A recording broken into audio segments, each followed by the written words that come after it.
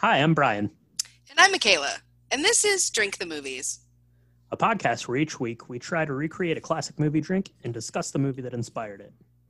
Thanks for joining us. Now let's drink the movies. Well, hello and welcome to episode 121 of Drink the Movies. I'm Brian here, as always, with Michaela. And Michaela, we had the Oscars last week, and just like last year, we are returning the week after to talk about this year's Best Picture, Everything Everywhere All at Once. Indeed, we are. I'm super excited to talk more about this film. We've talked a little bit about the story around us and this film. You saw this film right when it came out. You said to me immediately, like, you should go watch it. This is going to win a ton of awards, and you were so right. I did not listen to you, and I let it go out of the theater. Then it came back into the theater, and I still didn't go watch it. And it was the biggest regret maybe of 2022 is that I missed seeing it on the big screen. But I did finally catch up. I did see it. I understand why it was so great. And then we all got to see it win a ton of stuff last week. So It was one of your regrets. This is a film that tackles regrets, Michaela, so that's perfect. That works out great for us. And I did tell you to see it when it first came out. So this technically it released on March the 25th in 10 movie theaters. And it did amazing. It made like, I don't know, like $250,000 that first weekend on 10 theaters, which is just absurd. Then it spread out to 38 movie theaters the following week, and then got its official wide release April the 8th. And then it stayed in wide release for the next 10 weeks, which is pretty insane for like an independent picture to do. The momentum just kept rolling and rolling and rolling on this thing. Then it got another wide release over the summer. I told you to go see it. You spurned me again, and then a third wide release this last fall because A24 was really digging in. This thing got some momentum. They were not going to let up on it, and that momentum carried it all the way through to the Oscars. And this is a story that is great. I loved a lot, and yeah, told you to see it. But luckily, we were able to both see it. We have both watched it together, so we've seen it separately. We've seen it together now, and we shared a nice cocktail over it too. So let's do this, Michaela. This movie is going to take some talking about. So let's take a quick break, and we will be right back to whip up this week's cocktail from a familiar cocktail place if you listen to our Coda episode. So sit tight, and we will be right back. So this week we're taking our second dose of Best Picture inspiration from Fanny's Oscar Party. Okay, if you don't know Fanny's, we talked about it in our Coda episode, which is episode 71. So you pause, go listen to it. It's amazing. The cocktail, they have a bar. Fanny's is a restaurant. It's next to, it's inside or next to the Academy of Motion Picture Arts and Sciences. It has the definitive food and wine cocktail imbibations of all things movies. And they were really sweet and helped us recreate our Coda cocktail last year. And so we thought, in tradition and to pay homage to that amazing place that we've never been to and hope to go to someday, we would Hopefully, yeah. yeah, I hope so. We would recreate at the Everything Everywhere All at Once cocktail that they currently have. So that's what we decided to do. And by we, I mean mostly Brian, because again, this is a lot of ingredients. It's a very fancy cocktail. This is not a Tuesday night kind of thing. So take it away, Brian, with how we recreated this amazing cocktail.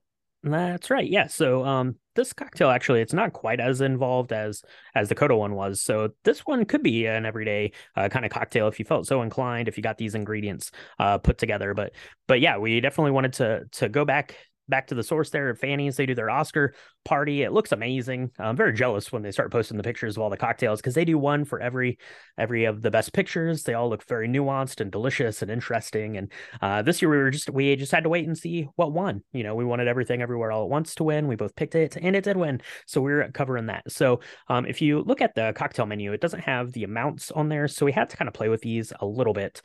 So here's what we put into our glass. So over a rocks glass with like a big ice cube is optimal here. You're going to do 1 ounce of gin, 3/4 of an ounce of Campari, 3/4 of an ounce of Grand Marnier, and then a half an ounce of Fanny's used Agua de Cedro lemon liqueur. Now, we couldn't find that. We checked kind of in both of our local liquor stores. Michaela, yours is really well stocked, but they didn't have this particular one. But luckily, we had one here that was local to us. It's called Citrus Slammin lemon liqueur, which is not my favorite name, but that's okay. It comes from Carolina Craft. It's very delicious. The ABV, the description of it seemed right in line with that Agua de Cedro. So we picked up a bottle of that. So you're going to use a half an ounce of that, and then just a couple of drops of lemon oil. Lemon oil, lemon extract. Lemon extract is an alcohol base. Lemon oil is pretty much the high quality ones are going to be pressed just from the lemon rinds themselves to kind of express that oil out of there, akin to like an olive oil kind of thing almost. So get that if you can. If not, you can use the lemon extract. It's just going to be a little bit different and a little bit different in the mouthfeel. So yeah, put that all into your glass, give it a stir, and then the best part, Michaela, is that you're going to garnish that. We used an everything bagel pretzel crisp, or if you got some everything bagel crackers or chips, or it looks like on the picture they might have made like a little Parmesan crisp with some of that Trader Joe's everything bagel seasoning on top of it. Look, it looks delicious. We went with the bagel route for ourselves, and then you sip it akin to a Negroni. But what did you think, Michaela? I mixed these up and took some to drop off to you. What were your thoughts about this one? I really loved it. So we have talked a little bit about my Campari journey. I always thought Campari was really fancy, and then I had it and was like, ooh, it's real bitter. So I've developed a taste for it over time. I thought that this was a really beautifully done cocktail. The layers are definitely there. You've got the bitterness of the lemon. You've got this kind of course, it's made with gin. So you've got a little bit of juniper flowery. And it's going to depend on the kind of gin you use, but that was really nice. The lemon oil creates this lovely like coating mouthfeel. It's not overly creamy or anything like that. It's because it's just a few drops, but I definitely felt it, especially on the back end. And then I was not concerned. I was a little hesitant about this everything bagel cracker, because while we had to have something that was a bagel, and if you know, you know, I was a little worried about how that would taste, but oh my gosh, it actually like paired really beautifully. And I mean, like, yeah, really beautifully with this thing. I mean, again, Fanny's, you guys are amazing. Yeah, it's so strange. You make this, and yeah, it's bitter, but it has the way that Fanny's mix this up with the Grand Marnier and that lemon. It has like the citriness, this kind of the sumptuousness that you get from that Grand Marnier and that lemon oil in there. So it's really bitter and citrusy and bright from the lemon. And then you take a bite of this bagel crisp, which is salty and doughy, and I don't know. It pairs up. It's so strange, but so delicious. No, I was blown away by the way that it tasted. As someone who really likes Negronis just as a regular cocktail, this had so much more kind of layers and complexity to it that I found really interesting. And then, yeah, you take a bite of that everything bagel cracker or chip, and whew, good stuff. Yeah. Yeah. I mean, it was a really interesting way to get garlic into a drink, right? Right. To put it on the, because garlic is like one of the pieces of the everything bagel seasoning. It's like poppy seed, sesame seed, garlic, and some salt. I'm sure I'm missing something, but that garlicky hit with the oil, with the lemon citrus, and just like evened it out. And then even though it was a bagel chip, like it's a crisp, it's really thin, you get this really almost a comforting feeling of dough. It's so strange. But the good thing is we didn't make the bagel crackers. We were able to get them. So you can get them at any store. So if you are in the mood to make this drink and experience what we're talking about, this giant party of everything everywhere all at once in your mouth, you can do that. And you don't have to create a Parmesan crisp. I was ready. We were going to try it. And then we decided to do this. And I think that worked out really well. And saved us probably 18 steps, which is good because I don't know. This seems like I guess you're right. I mean, it was just a lot of ingredients. So you could easily make this on a Tuesday night if you had all the stuff. It's just, it feels like very fancy. It kind of reminds me of when we did Guillermo del Toro's Pinocchio. Like this is not, I mean, it's just very, very grown up to me. I mean, I definitely felt really, really fancy and lovely, and like I should be wearing a ball gown watching the Oscars, you know. Yeah, for sure, for sure. Yeah, we'll have to step up our dressing game next year for sure when we do the Oscars. But yeah, these cocktails are amazing. This one was amazing, so definitely give it a try. Let us know if you mix one of these up. Let us know if you've been to Fanny's, if you tried any of their other cocktails, or what your favorite cocktail was from there, or what you drank your Oscar night. Let us know all that stuff on all the social medias. But now, Michaela, we talked about this cocktail. It's complex, it's interesting. It doesn't make a lot of sense from the outset, but it comes together beautifully, just like the movie we're talking about this week, Everything Everywhere All at Once. So why don't we take a quick break, and we'll be right back to chat about this year's Best Picture winner. And the Oscar goes to Everything Everywhere All at Once. Spoiler warning for Everything Everywhere All at Once. If you've not yet seen this film, you've had plenty of time. And by plenty of time, I mean less than a year. But it's been everything, and it's been everywhere, and you can see it all at once. And you should see it, because we're going to talk about all the things. And it might be a little complicated. I'm not going to lie. I have no idea how we're going to be able to do this. But we're going to give it a shot. And we're going to talk about the ending. There's going to be a lot of spoilers. So if you've not seen it and you don't want to know all these things, you should press pause. Go make yourself up an Everything Everywhere All at Once Negroni concoction. And then you should come back and we can chat about it. And then you will not be angry that we've told you all the things inside Everything Everywhere All at Once. How was that? I feel pretty good about that. There you go. That's pretty good. There is a ton of stuff that happens in this movie, and we're definitely not going to be able to hit on all of it, but we are going to get into the way that the story plays out and all that stuff. So as I mentioned at the top, the official wide release for this was April the 8th, 2022, written and directed by Daniel Kwan and Daniel Scheinert, aka the Daniels. And it stars Michelle Yeoh, Kei Kwan, Stephanie Hsu, Jamie Lee Curtis, James Hong, and Tally Medel. I think we're saying that right. And all of these characters we get introduced to in like the first 10 minutes of the movie. So no waiting around to find out who all of these characters are, because this is a story about them and kind of their family and relationship dynamics and how that plays as we get into the story. So Michaela, April the 8th, 2022, this thing comes out wide release to theaters. I see it, you don't. A24 keeps it in theaters for a long time. For the next 10 weeks, they do another wide release over the summer. They do another wide release in the fall. And then finally, it comes to be able to stream. I've wanted to watch this so many times after I saw it way back in April or whenever I saw it. But finally, A24 knew what they were doing. They're like, we're going to keep this in theaters as long as we can, make this our highest grossing film ever, which it was. And then finally hits Showtime. So you were able to see it just recently, Michaela, just in time for the Oscars. Just in time for the Oscars. And thank the universe, thank the multiverse that they did that, because I would have missed out on what was an amazing film. And you're supposed to thank the bagel. Thank the everything bagel. Thank the everything bagel. If you know, you know. But I feel like, in a sense, you did win all the You Pick'ems this year, because you picked this out. You forewarned me way ahead of time that this was going to win everything. And we were right. It did. And I'm so glad it did. And it's so deserving.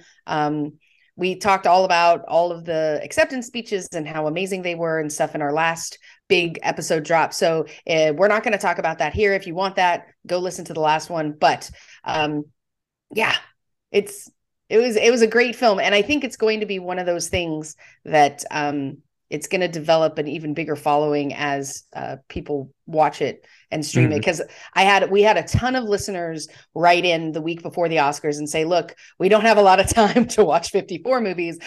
We can't even watch all 10 of the Best Picture nominations. If we could pick one film to watch for the year, what would it be? And both of us resoundingly said Everything Everywhere All at Once. So I think that it's going to make an even bigger splash now that it's streamable and more people can get their hands on it. Yeah, absolutely. And it was a good one to watch if you were heading into the Oscars, because it was nominated for 11 and it won 7. So that covers a lot of those 23 categories right there. Let's run through here quickly the ones that it lost first, Michaela. So it lost best original score and best original song for This Is Life. It lost best supporting actress for Stephanie Hsu, won that for Jamie Lee Curtis, and then best achievement in costume design by Shirley Kurata. Now, Black Panther: Wakanda Forever won that award, rightfully so. Those costumes were great, but rewatching this, kind of with the sense in my brain that it lost costume design, that's kind of bananas to me because you have the character of Joy, of Jobu Tupaki, wearing these just absolutely insane, like crazy bananas costumes, which are amazing. But then there's so many of these other multiverses, so it was almost like they had to do costume design for like 8 films for this one film. For sure. And they had to, the detailing behind it. So there's a couple of things when people are fighting and the things that they're wearing and the way in which they had to angle the camera to show off certain aspects of what they're wearing. That really was helpful to watch, to understand which universe we were in, because sometimes the scenery was quite similar, but you wouldn't know that.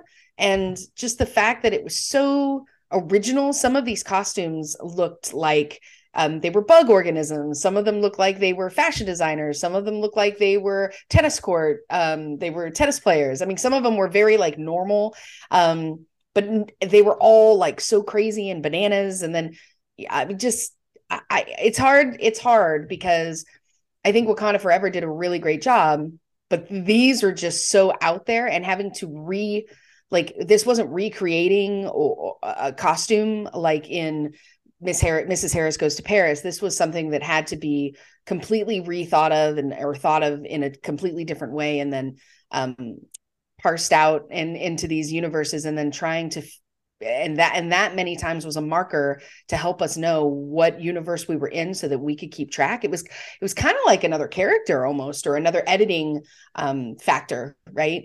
That played a really crucial part in understanding what was going on in the movie. Yeah, absolutely. It definitely keeps you grounded, as you mentioned, Michaela, because this thing spins around, and you could very quickly lose track of what's going on if you're not paying attention. So let's talk about the ones that it did win. Best achievement in film editing, Paul Rogers, excellent job. We just briefly touched on that. It won the acting awards. Michelle Yeoh, best actress. Of course, kudos to her. Jamie Lee Curtis, I mentioned, and supporting actress, and Ke Huy Quan wins for best supporting actor. And he's the best. He is the glue that holds this whole thing together. He's amazing. So happy for him. And then the Daniels were the biggest winners on the night. They won 3, along with Jonathan Wang, the producer, for Best Picture of the Year. But they won Original Screenplay, Best Achievement in Directing, and Best Picture of the Year, Michaela. They sure did. And it's interesting. I loved hearing them go up and talk every time, because they always had something really beautiful and uplifting to say, which was cool. But I think for best director, I know we both got that wrong, but now seeing it again with that in mind, I really get it because the decisions that they had to make were so varied and broad, and creating this story, and some of the work that had to be done in order to get those shots had to be just incredible. And so and all the decisions around the screenplay, I mean, it's just an amazing screenplay. I don't know, as an actor reading this, if I would have understood it. I mean, I remember I think it was Arnold Schwarzenegger talking about when he read Total Recall, and he was like, I had to read the script 3 times to understand what the heck was going on. I feel like Michelle Yeoh might have, I don't know. I feel like somebody had to be like, hey, okay, so here's what's happening, and then here's the script. Because if it's anything like what we saw on screen, it's very crazy and wild. And you've said it before, it takes you right on the brink of like where you're like, I don't know if I know what's going on. This could completely fall apart. We're very, very close to this whole thing turning into just a bunch of garbage that I don't understand how to process. And yet it takes you right there, but it doesn't take you over that line. It brings you right back. And then everything starts to make sense. And in this beautiful, like, dynamic puzzle that somehow makes sense, even though it's all over the place. So It does get right up onto that line. And let's get into the story a little bit here. We are definitely not going to be covering this kind of in any sort of order or anything. We're going to kind of break it down into three parts, but we don't have Oscars for editing, Michaela, so we're not even going to try to do that. So let's start off everything, everywhere, all at once with everything. Michaela, we talked about our actors here. Who are they playing? So kind of to get this thing started off, we're at a laundromat with Evelyn Wang and Wayman Wang, played by Michelle Yao and Ke Huy Quan. They are married. They live in this little tiny apartment above their laundromat. You see piles and piles of receipts and tax documents on this table. Looks a little bit overwhelming for Evelyn. They are going back and forth. Wayman is trying to get her attention. She has no attention to give for him. All of this stress, all of this workplace stress, family stress, all these things are going on because her father is there, Gong Gong, played by James Hong. She has a daughter named Joy, played by Stephanie Hsu, and Joy has her girlfriend, Becky, also coming over. So everything is literally coming together in this perfect storm of craziness, of insanity. It's bananas, and you're like, what is happening? It's like a tornado is running through this thing. What am I seeing right now, Michaela? Right. I mean, it is it's like a typical, well, I don't know if it's typical because it's not every day that you get audited by the IRS, but you're being audited. You see Evelyn's kind of struggle. She's trying to keep it all together. Her husband's trying to talk to her about his feelings. And it turns out that he's got these divorce papers he's trying to talk to her about. He seems really conflicted. He doesn't seem to want to get divorced. I mean, you can, Ke Huy Quan is just so brilliant in this because he is varied interfaces, the way he is trying to interact with her as she's running around trying to deal with customers, make some noodles, talk to her daughter. She wants to support her daughter being gay, but she's also kind of ashamed that she has to explain it to other people. I mean, one of the things that she says is, you could have picked a Chinese lady to fall in love with, and she's not even Chinese. What is wrong? Like, I'm accepting, but I'm only accepting to a point. And of course, Stephanie Hsu is like, look, I want my girlfriend. She means the world to me. I want her to come to this party. They're having this big Chinese New Year party that's at the laundromat, and they're inviting all these people. We get Marcel, the Shell with shoes on, comes in as one of the customers with her little dog, and she's like trying to get receipts and all of this, leading up to the fact that Evelyn's father's there. He's this older man who's disapproving, and just nothing ever made him happy. And, he apparently didn't think much of Wayman. She didn't want his daughter to marry him, but she did anyway. And they came to America, and they bought a laundromat, and they live on top of it. And they, it's a struggle they've got all these old machines. This opening scene is just amazing. This is why they won for best achievement in directing, because they have these really long shots of them going up and down the stairs, and all of the things with the set direction, and being in a really cramped space, but having all these useful like nooks and crannies. And it really, these first 20 minutes lets you know why it won all these awards, because the writing is amazing. The acting is brilliant, and it very quickly gets you knee deep into the lives of these people as they try to just make ends meet and figure out what's going on in their day. And as a mom, I have to tell you, it totally resonated with me, because there's about 85 things that Evelyn feels like she has to do and has to handle. And managing all these people and their emotions, and trying to make her dad okay and make her daughter happy, and, be welcoming to her daughter's girlfriend, but not too welcoming, because she doesn't really know how she feels about that. And at the expense of her partner, who's completely sad, and trying to just talk to her about their relationship. I mean, all of those things happening, it was like, oh my God, this is my life. And it's only the first 20 minutes of this film. Yeah, it does an amazing job of kind of laying out this picture that Evelyn is very kind of disenchanted with her life. There, you have Wayman, like you said, is bringing in these divorce papers, and you never even for 1 second get the feeling that Wayman is doing that for any reason other than he wants Evelyn to be happy, and he thinks she might be happier if he wasn't in her life, which is sad and heartbreaking. And we kind of explore that as we get into the multiverse section. But yeah, this first section, it does a beautiful job of laying out all of those stresses, all of those pressures, all of those feelings of inadequacy and stress and all those things, and it's incredible. But ultimately, what's more important than your dad being there? What's more important than your husband, potentially filing for divorce? What's more important than talking to your daughter and how you feel about their relationship? It's being audited by the IRS. IRS takes top priority all the time. So you are going in to the office there to meet with the auditor of the year, Deidre Bubirja, I think. I don't know if that's how you say that last name, but it's played by Jamie Lee Curtis. She has a couple of Auditor of the Year awards there, which might be representative of the way you feel about IRS auditors. I'm not 100% sure, but Jamie Lee Curtis is excellent. She's there. She is laying out all these things. She says, Evelyn, why are you trying to write off a karaoke machine? You're a laundromat. Wayman very supportive through this whole thing, but Evelyn is starting to feel some cracks because now we're at the part, Michaela, everywhere. Coming up that elevator, you see just Evelyn. She's starting to splinter. Her mind is starting to fracture. All of this stuff, it's just become too overwhelming for poor Evelyn. But luckily, we've got Waymond, Alpha Waymond from the Alphaverse. That's right.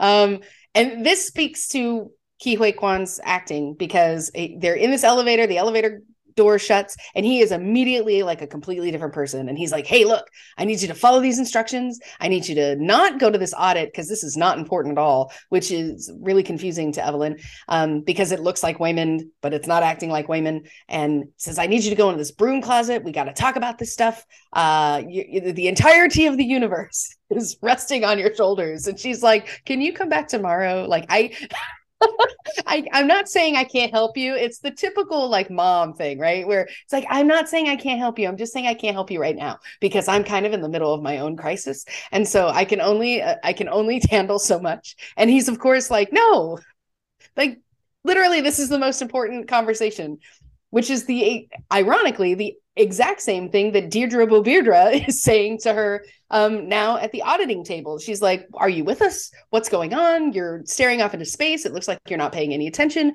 You have to answer for these receipts. She keeps doing this giant circle on these receipts saying, this doesn't make sense. And then of course, they were like, hey, you were supposed to bring somebody that could translate. Is this an issue with you not speaking English? And it was like, oh my gosh.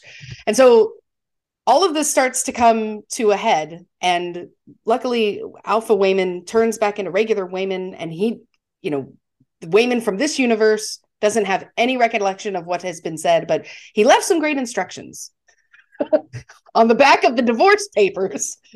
That's right. Yeah, he leaves some great instructions on the back of the divorce papers to get Evelyn, I guess, where she needs to be mentally to start processing everything that's going on in her life. So they have this meeting with Deirdre.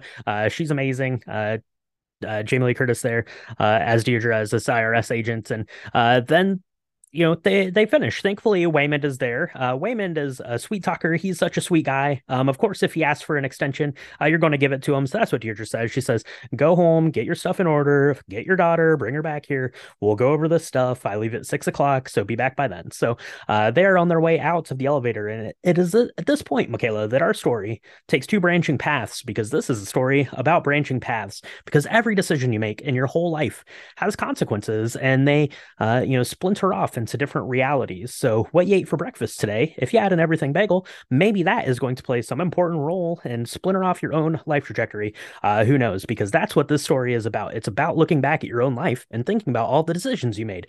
Should I go to school here or here? Should I be with this person or this person? Should I do this or that? And all of those things have ramifications in this world. So on one hand, you have the Wangs just going home back to the laundromat to get ready for this party, to get their tax documents together. But on the other hand, maybe they stay and fight with the Alpha universe, Alpha Waymond, and try to get one up on kind of the center of all of this. shenanigans, which is portrayed by Evelyn's daughter, Joy, is the kind of ringleader of this. And she is kind of the physical embodiment of Evelyn's kind of emotions, I think. Her the way that she's dealt with her generational kind of guilt, that she's gotten passed down from her parents, and the way that they treated her and treated Waymond, and now she's kind of passed that on to her own daughter, and I think that she's feeling some sort of internal guilt. So kind of the demon of this story is portrayed by Evelyn's daughter, Joy, and Jobu Tupaki. And we're starting to learn a little bit more about kind of these alternate universes as we kind of process the decisions that Evelyn has made throughout her life and the regrets that she has. Right. Yeah. And it's interesting because Alpha Waymond tries to explain this, that, his wife, Alpha Evelyn, she developed this verse jumping technology that enables people to access skills, memories, bodies from this parallel universe, all these people that they were or are in these different universes. In order to do that, you need to do something totally unthought of, like put your shoes on incorrectly, or eat a chapstick, or sit on something. I don't know. You have to do something strange and wild, and that gives you the best chance of going to these other places in the multiverse and grabbing these skills. So Alpha Evelyn ended up dying, and so Alpha Waymond is trying to explain that they are fighting against this being called Jobu Tupaki. And it's not until maybe about a third of the way through the film that you realize that Jobu Tupaki is actually Joy, played by the amazing Stephanie Hsu. And this is where the costumes are just insane, because she's in all these universes and she's destroying the universes one by one, and she can't be killed because anything that you try to fight her with, she will turn into, bubbles or glitter or anything else. Yep. We should preface this by saying this is not for kids. It's rated R for a reason. I'm just going to say that. Because anything's game here. She will kill you with the most interesting things. Anyway, the reason why Jobu Tupaki is doing this is because she basically broke. She was Evelyn's daughter in this Alphaverse, and Evelyn pushed her too hard in trying to create this verse jumping technology. And because her mind broke like a quote unquote clay pot, it couldn't handle going to all these places and being all these things at once. And so because she fed off of that guilt and disappointment and, generational family stuff that happens, she decided to create this everything bagel. And it sounds so funny to say it out loud, but just go with us here. She created this everything bagel that basically can manipulate and suck in all the multiverses, kind of like a black hole, but it's not a black hole. It looks like a bagel, and you're just going to have to, if you've not seen it, shame on you, because we're spoiling it. Yeah, she builds it as this place, and it's very metaphorical, right? Because she says that she made an everything bagel because you can put everything on it. So all of your guilt and all of your disappointments and all of your failures, she could put on to this bagel, kind of the center of this universe. And really the big kind of point of the story she's trying to drive home to Evelyn is that nothing matters. It doesn't matter what you do. It doesn't matter what you did or what you should have done. Nothing matters. Nothing is important. And that's, kind of what she's trying to drive home here at the IRS office. And one of the things that I really kind of like and can kind of identify with this is they keep coming, from this Alphaverse and talking to Evelyn. And one of the points about this Evelyn in our universe is that Evelyn is really good and really great in all of these other universes where she made different decisions, because she basically made every wrong decision to get to where she is right now. You're really good at everything because you're really bad at everything. And I think that that kind of resonates true for most people, right? You have your kind of regrets, and most people aren't we're not superstars. We're not rich and famous. We're not, doing all this crazy great stuff. So you kind of look at yourself and maybe you kind of feel that way about yourself, right? Am I really special? Were these decisions that I made right? Could I have gone down a different path and done something different and, made a whole completely different life of myself, been rich and famous, won my own Oscars? I don't know, but so there's a lot of catharsis kind of then within the story about dealing with that and realizing that, being rich and famous is great and all, but so is doing taxes and running a laundromat with the person that you love. That's right. And all of these vignettes of these kind of captions of these different universes where Evelyn is, she's a blind singer. She's a famous actress who does karate. She is just a famous karate champion with her pinkies. She lives in a world with hot dog hands or hot dog fingers. All of those choices that were made that brought her to those decisions also would make this Evelyn kind of unhappy because she's not with Waymond or she doesn't have a daughter. And this kind of culminates in, her having these fights with Jobu Tupaki and she has this moment where she almost gives in and she's like, none of this does matter. None of it matters. And she starts to kind of self-sabotage all of these universes because she now has broken her clay pot, as it were, and she can jump into these places. And so she hurts Waymond and she decides she doesn't want to sing anymore. And she is the famous blind singer or she does a bunch of other things that kind of sabotage these lives because she's like, you're right. None of it matters. And then she comes to realize that even if none of it does matter, she still loves the people that she loves, and she can still be deeply connected to the people in the life that she has lived in, where she is a quote unquote failure, because the things that she thought she failed at were not the things that really made her special.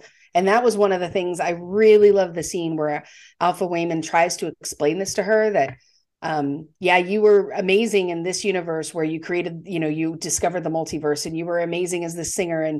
But in this universe that you live in right now, you made all the wrong decisions, but that I didn't need all of those other people. I needed you to save the world. I needed you to help, fight Jobu Tupaki and stop the Everything Bagel from, sucking in and putting everything, including the entire universe on in this black hole kind of thing. And it's really neat because we get this a lot with different like kid shows where it's like, you're good just the way you are and don't be anybody else and don't worry about anybody else. And it's not a race. It's, you're against yourself. And I think as kids, you think you get it. And then you get older. And, everybody has an Evelyn inside of them some days, maybe not all the time, but everybody has these moments where they look around and they're like, this is not how I'm supposed to be living my life.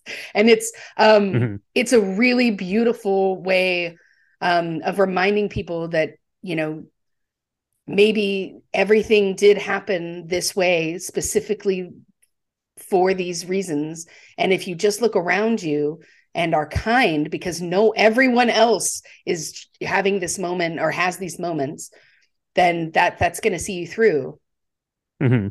Yeah, exactly. And we're kind of examining that as you go through these different universes, as you mentioned, Michaela. So there's the kind of infamous one with the hot dog fingers where Evelyn and Deirdre are together. That one's kind of disturbing. I don't love the hot dog fingers there for sure. You get the one where she is a chef at like a hibachi restaurant, and who is there? It's Raccacoonie, of course, because that's a different timeline, because she thought that the title of Ratatouille was Raccacoonie. So of course, like I said, every decision, every thing that you do in your life branches off and could potentially have gone a different way. So we get Raccacoonie. That stuff is really great. We get her as the blind singer is nice. You get like a very like Crouching Tiger, Hidden Dragon sort of thing where they're fighting in the woods. You get a different universe where Evelyn and Joy are rocks, which is weird, and it comes out of nowhere, but it's so beautiful. Kind of this conversation that these two little rocks have on the edge of this cliff, talking about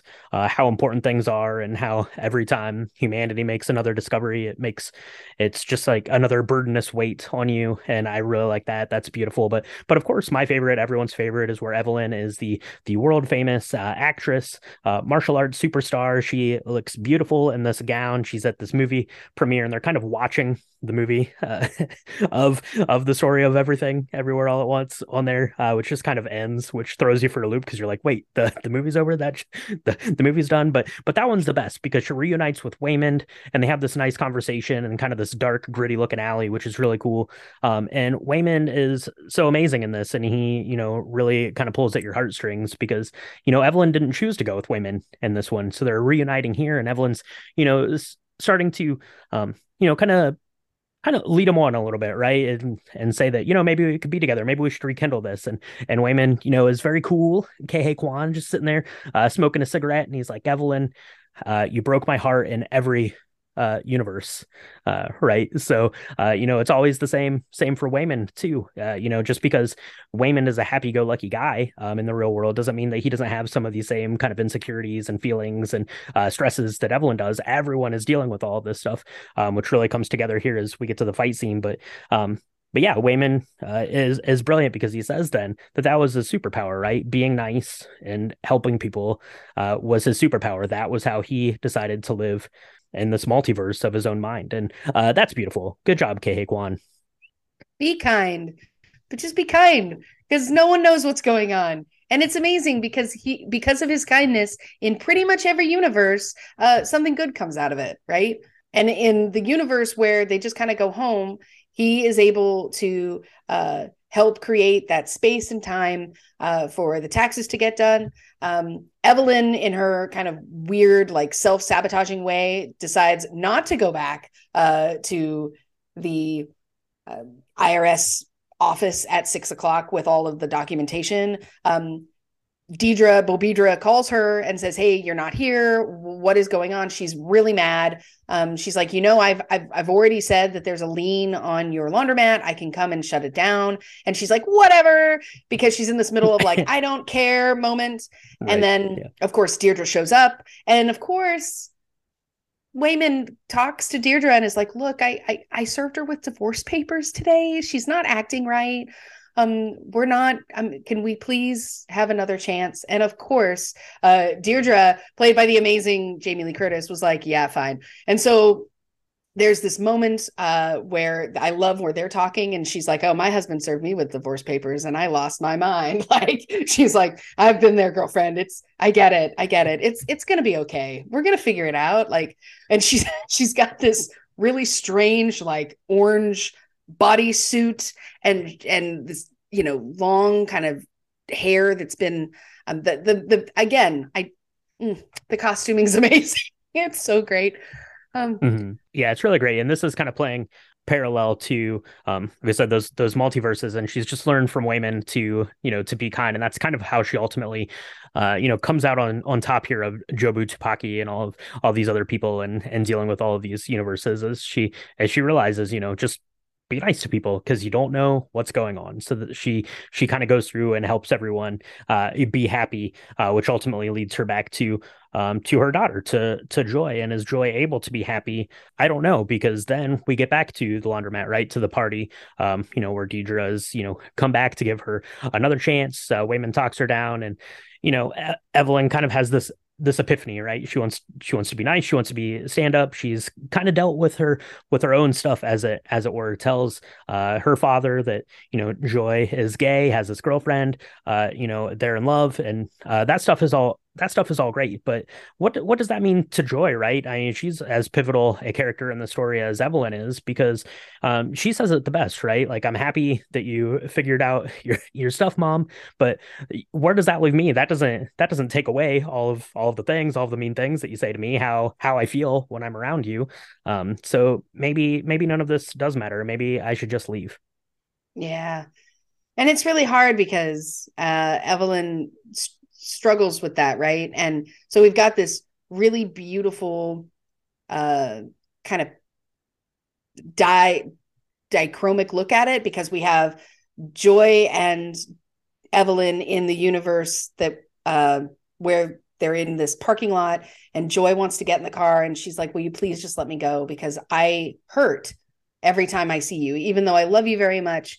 And I don't know if that's like everybody's experience with their parents or just mine, but I definitely resonated with me, where she's like, I love you, but you hurt me all the time.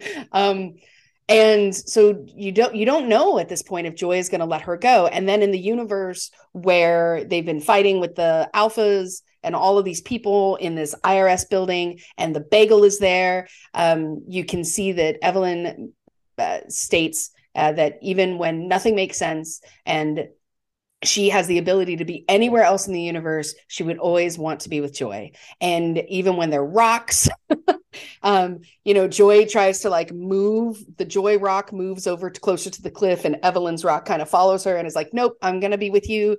And, it culminates into this like grabbing of Jobu Tupaki in the bagel, like she's about to enter the bagel, and Evelyn stops her. And then, of course, she can't hold on to her, but she has some help because everybody else starts to pile on and hold her. So Waymond, Alpha Gong Gong, and a bunch of the other alphas kind of hold on to her on this giant staircase and try and keep her. And it ends up with Evelyn and Joy embracing. And you don't know if it's going to be ultimately like sunshine and rainbows forever, but you know that they've kind of made peace with the fact that Evelyn loves her daughter, and she's willing to I make some sort of amends, and accept her daughter's relationship, and just be more accepting, and break that familial cycle of regret and guilt and shame and all of the things. Yeah, you definitely get the feeling that she's breaking the cycle, right? Because she says to the I think the alpha version of her father, just I don't remember which version it was, because there's a lot of versions going on, but she says to her father, like, how was it so easy for you to just let me go like that? So she kind of breaks the cycle, and it's beautiful. So the story up to this point, if you couldn't tell from our last 30 minutes or so, the story is very bananas. There's a lot going on. It is jumping around all over the place. But kind of this last little bit here where she's, sitting there and having a vape with Deidre, and then embracing her daughter, and Waymond is looking on and has that big beaming smile. Everything just comes back together in this culmination where everything is just perfect and makes sense. And even though that it's crazy, just like within our own lives, right? You think about all the things you have to do on a day-to-day basis, and it's just insanity if you step back and look at it. But in these moments of your life where you're able to be happy and satisfied and with the ones that you love. And that's, what culminates here at the end of the story, which is partly why it was so beautiful and well received. You mentioned it, Michaela, at the top, that this had the potential to go very, very wrong. And you get right up on that edge a couple of times in this movie where you're not sure that this is going to go anywhere. But then it does. It goes somewhere, and it's very beautiful. It is very beautiful. And I love how the story kind of comes to a close. It's either the next day or maybe a couple days later. The family's relationship looks like it's really improved. They have to go back to the IRS building, and Deirdre Bobildra is finally like satisfied. She's like, yes, you finally have, she's got a bunch of circles still, but she's like, here, this circle right here is where it needs to be. I'm satisfied. I'm going to remove the lien on your laundromat. The best part, Evelyn holds Waymond's fanny pack and gives him a kiss. That's the best. That is the best. That is the best part. Because she's wanted that with her husband. And this is the beautiful thing about it, is he is not Alpha Waymond. He's always been the same Waymond. And she just had to see it differently. And in relationships that have lasted a long period of time, I mean, you and your wife have been together forever. There's a lot of people who are listening that have been in their relationships for a really long time. You're gonna, that you've got to change. You're going to change. They're going to change. The way you look at them has to change as well. And in order for that to still be something that is real, I think that's a a huge takeaway. Because if you don't, you're going to look at your partner the way Evelyn looked at Waymond at the beginning, which was not fair to him and not fair to her. Me. Right. Right. Yeah. And not fair to her because she was in the way of her own happiness then. Because he didn't change. It's not like he became, somebody from one of these other universes, right? They still own a laundromat. The laundromat still needs to be painted. They still have taxes that are done. She still has an overbearing father. Like none of that stuff changed. She just saw it differently. And she ended up being the catalyst for the change that needed to happen in the first place. And then her relationship with her daughter is really nice. And it looks like it's on the road. They've definitely embraced Becky in a different way, which is Joy's partner. She's starting to say these things like, you need to do something different with your hair, which is her way of saying she loves you, I guess. But Becky sees it that way. It doesn't bother her the same way it bothers Joy. And so it looks like this family is really on the mend. But the question is at the very end was that all in Evelyn's head? Because I swear I saw this the first time and I was like, wait a minute, was all of that inside her head? Was that just her manifesting all of this guilt and fear and none of that actually happened? Yeah, that's a very good question. And to end the film, you get Deidre there is asking as Evelyn kind of drifts off into daydream land.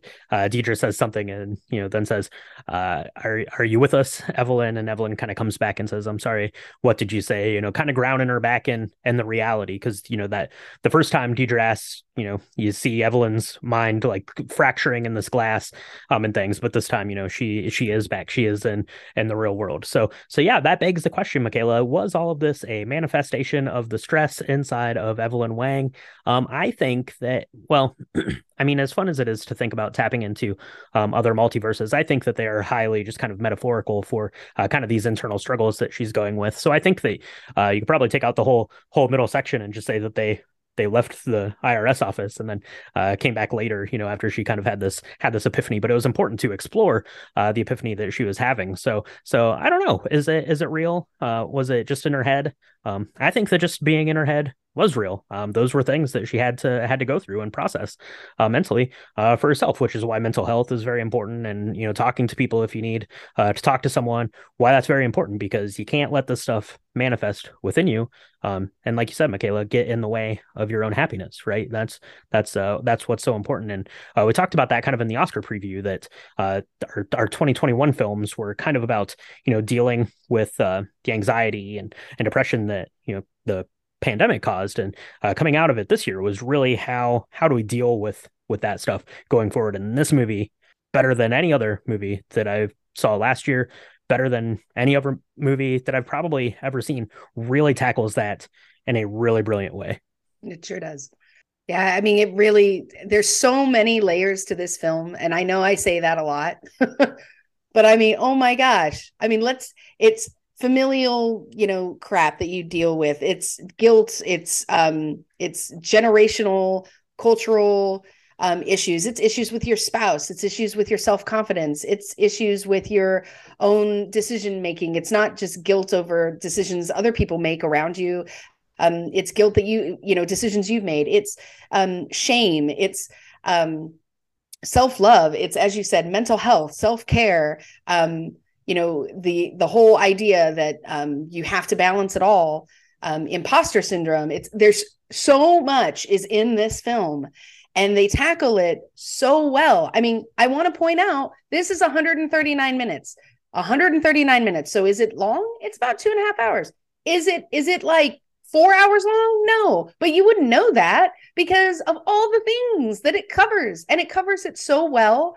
You feel like, I don't know, at the end of this, I felt quite cathartic. I felt like I, got my own stuff together in some ways in my head, and I was able to make amends with some of the decisions that I made in my life. And that's crazy. That's crazy that watching a film can help you kind of, deal with your own emotions and get to a better place, thinking about all of the things that are happening in this film, but also happening for you. And that's why it's so great. That's why it won Best Picture, because more than any other film, it did that.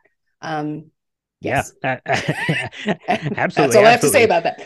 Absolutely. So that is Everything Everywhere All at Once. Kind of us talking about it didn't do the movie itself any justice. So make sure if you haven't seen it, go out and watch it. And watch it. We did, Michaela. I've seen it 3 times now because I saw it way back in the theater. I watched it at home when it came onto streaming. Just kind of in the Oscar watch, I still penciled in some time to watch this because I really wanted to watch it with my spouse. Because I thought that she would really enjoy it. She did. Spoiler warning. And then you and I just watched it again this week in preparation for the podcast. We got to watch it together. So you saw it before the Oscars, and then we saw it through the lens of what it won, what it didn't win, kind of the cultural reception to Everything Everywhere All at Once. Did your thoughts and opinions change in any way? I know the story's a little bit easier to understand because you kind of have a better grasp on what's going on a second watch for it, for sure. But did anything change like within you about the way that you felt about the movie watching it on the second time, or knowing that it won 7 Academy Awards or anything like that? I definitely think there were aspects to it, because when I saw it the first time, I definitely, the mother-daughter relationship really resonated with me. The relationship between Evelyn and Waymond resonated.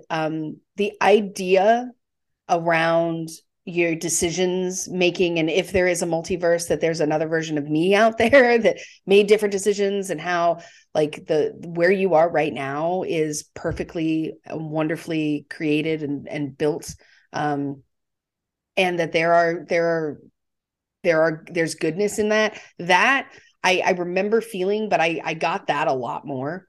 But as far as like categories and things, I mean, this just reiterated. I mean, I put everything down. I put Everything Everywhere All at Once down to win a bunch. I mean, almost everything, right? I wish that they could have given two Oscars out for Best Supporting Actress, because Stephanie Hsu was truly awesome in this, and I can't wait to see more of what she does, because she's a force to be reckoned with. But no, I mean, other than aspects within the film, it just reiterated to me how amazing it was that this was put together and how it stood up so beautifully. What about you? No, not really. I mean, I'd seen it the second time, and I was still, very, very high on it, obviously. And then watching it again, the big thing that stuck out to me was just that it didn't win costume, which is mind blowing to me. But that was a really tough category this year. But like I said, just kind of the scope of what they achieved in this. Another thing I want to bring up, and I think let me double check this right here. The budget on this film was $25 million. That was the best $25 million spent of all time. I don't like the Daniels have to be like the most frugal movie makers in the whole world, because like I said, it was basically like 8 movies rolled into one. So that's amazing. That's incredible. That is insane. I had no idea it was that small. Their budget was that small. I mean, compared to, another film that was up for Best Picture that had a budget of, I don't know, $2 billion or some craziness. I definitely think that this one's going to stand the test of time a lot more. Sorry, James Cameron. No, sorry. Sorry, not sorry. Sorry, not sorry. So yeah, so that is Everything Everywhere All at Once. Let us know what you thought about the movie. Let us know if it was your pick for Best Picture. Let us know if you saw it in the theater. Let us know if you've rewatched it since, and definitely let us know if you try one of these Everything Everywhere All at Once cocktails, either at Fanny's or the at-home version that we did. We want to know all of that stuff. You can do that. Send us messages on our Instagram and Twitter and Hive. It's at Drink the Movies, and on Facebook.com/Drink the Movies. If you want to see pictures of ours, episode recaps, all that good stuff, that is on drinkthemovies.com. And, what would really help, in every multiverse would be to go give your favorite podcast some love. Where can they do that, Michaela? You can find us on Apple Podcasts, Spotify, Stitcher, Good Pods, anywhere where I guess Spotify/Anchor podcasts are distributed. We do 2 drops a week typically. One is a deep dive just like this. Another one is our lobby bar. If you're liking what you're hearing, please subscribe, tell your friends, leave us a 5-star review. If you're really loving what you're hearing and you want more of it, you can join our Patreon. It's Patreons. I'm going to let you tell them what that is. Patreon.com/Drink the Movies. There you go. And we do a lot of good extra fun stuff there. And it's not expensive. It's not too expensive. I think if you liken all this stuff, if you want to help build the community, we're really excited. It's amazing doing this. It's I can't believe this is the third Best Picture kind of post show that we've done. So that's exciting. Well, technically, we only did two because we did Star Wars because the Oscars were so late. Oh, that's right. In 2021. So yeah, well, yeah. So this was a good one. So love going back, revisiting everything everywhere all at once. Like we said, do all those social media things for us. That would be great. And next week, in honor of John Wick 4 coming out, I've never seen John Wick, Michaela, so we're going to go back to the basics. We're going to go to John Wick 1. It was just John Wick back then. I don't think they thought that they were going to make 4 of them. So we're going to go and talk about that. That'll get me deep into the universe of John Wick, get ready for John Wick 4, and maybe it'll be a nice refresher for everyone. Hopefully we can find it somewhere, and we'll talk to everyone next time on Drink the Movies. Just be kind, especially when you don't know what's going on.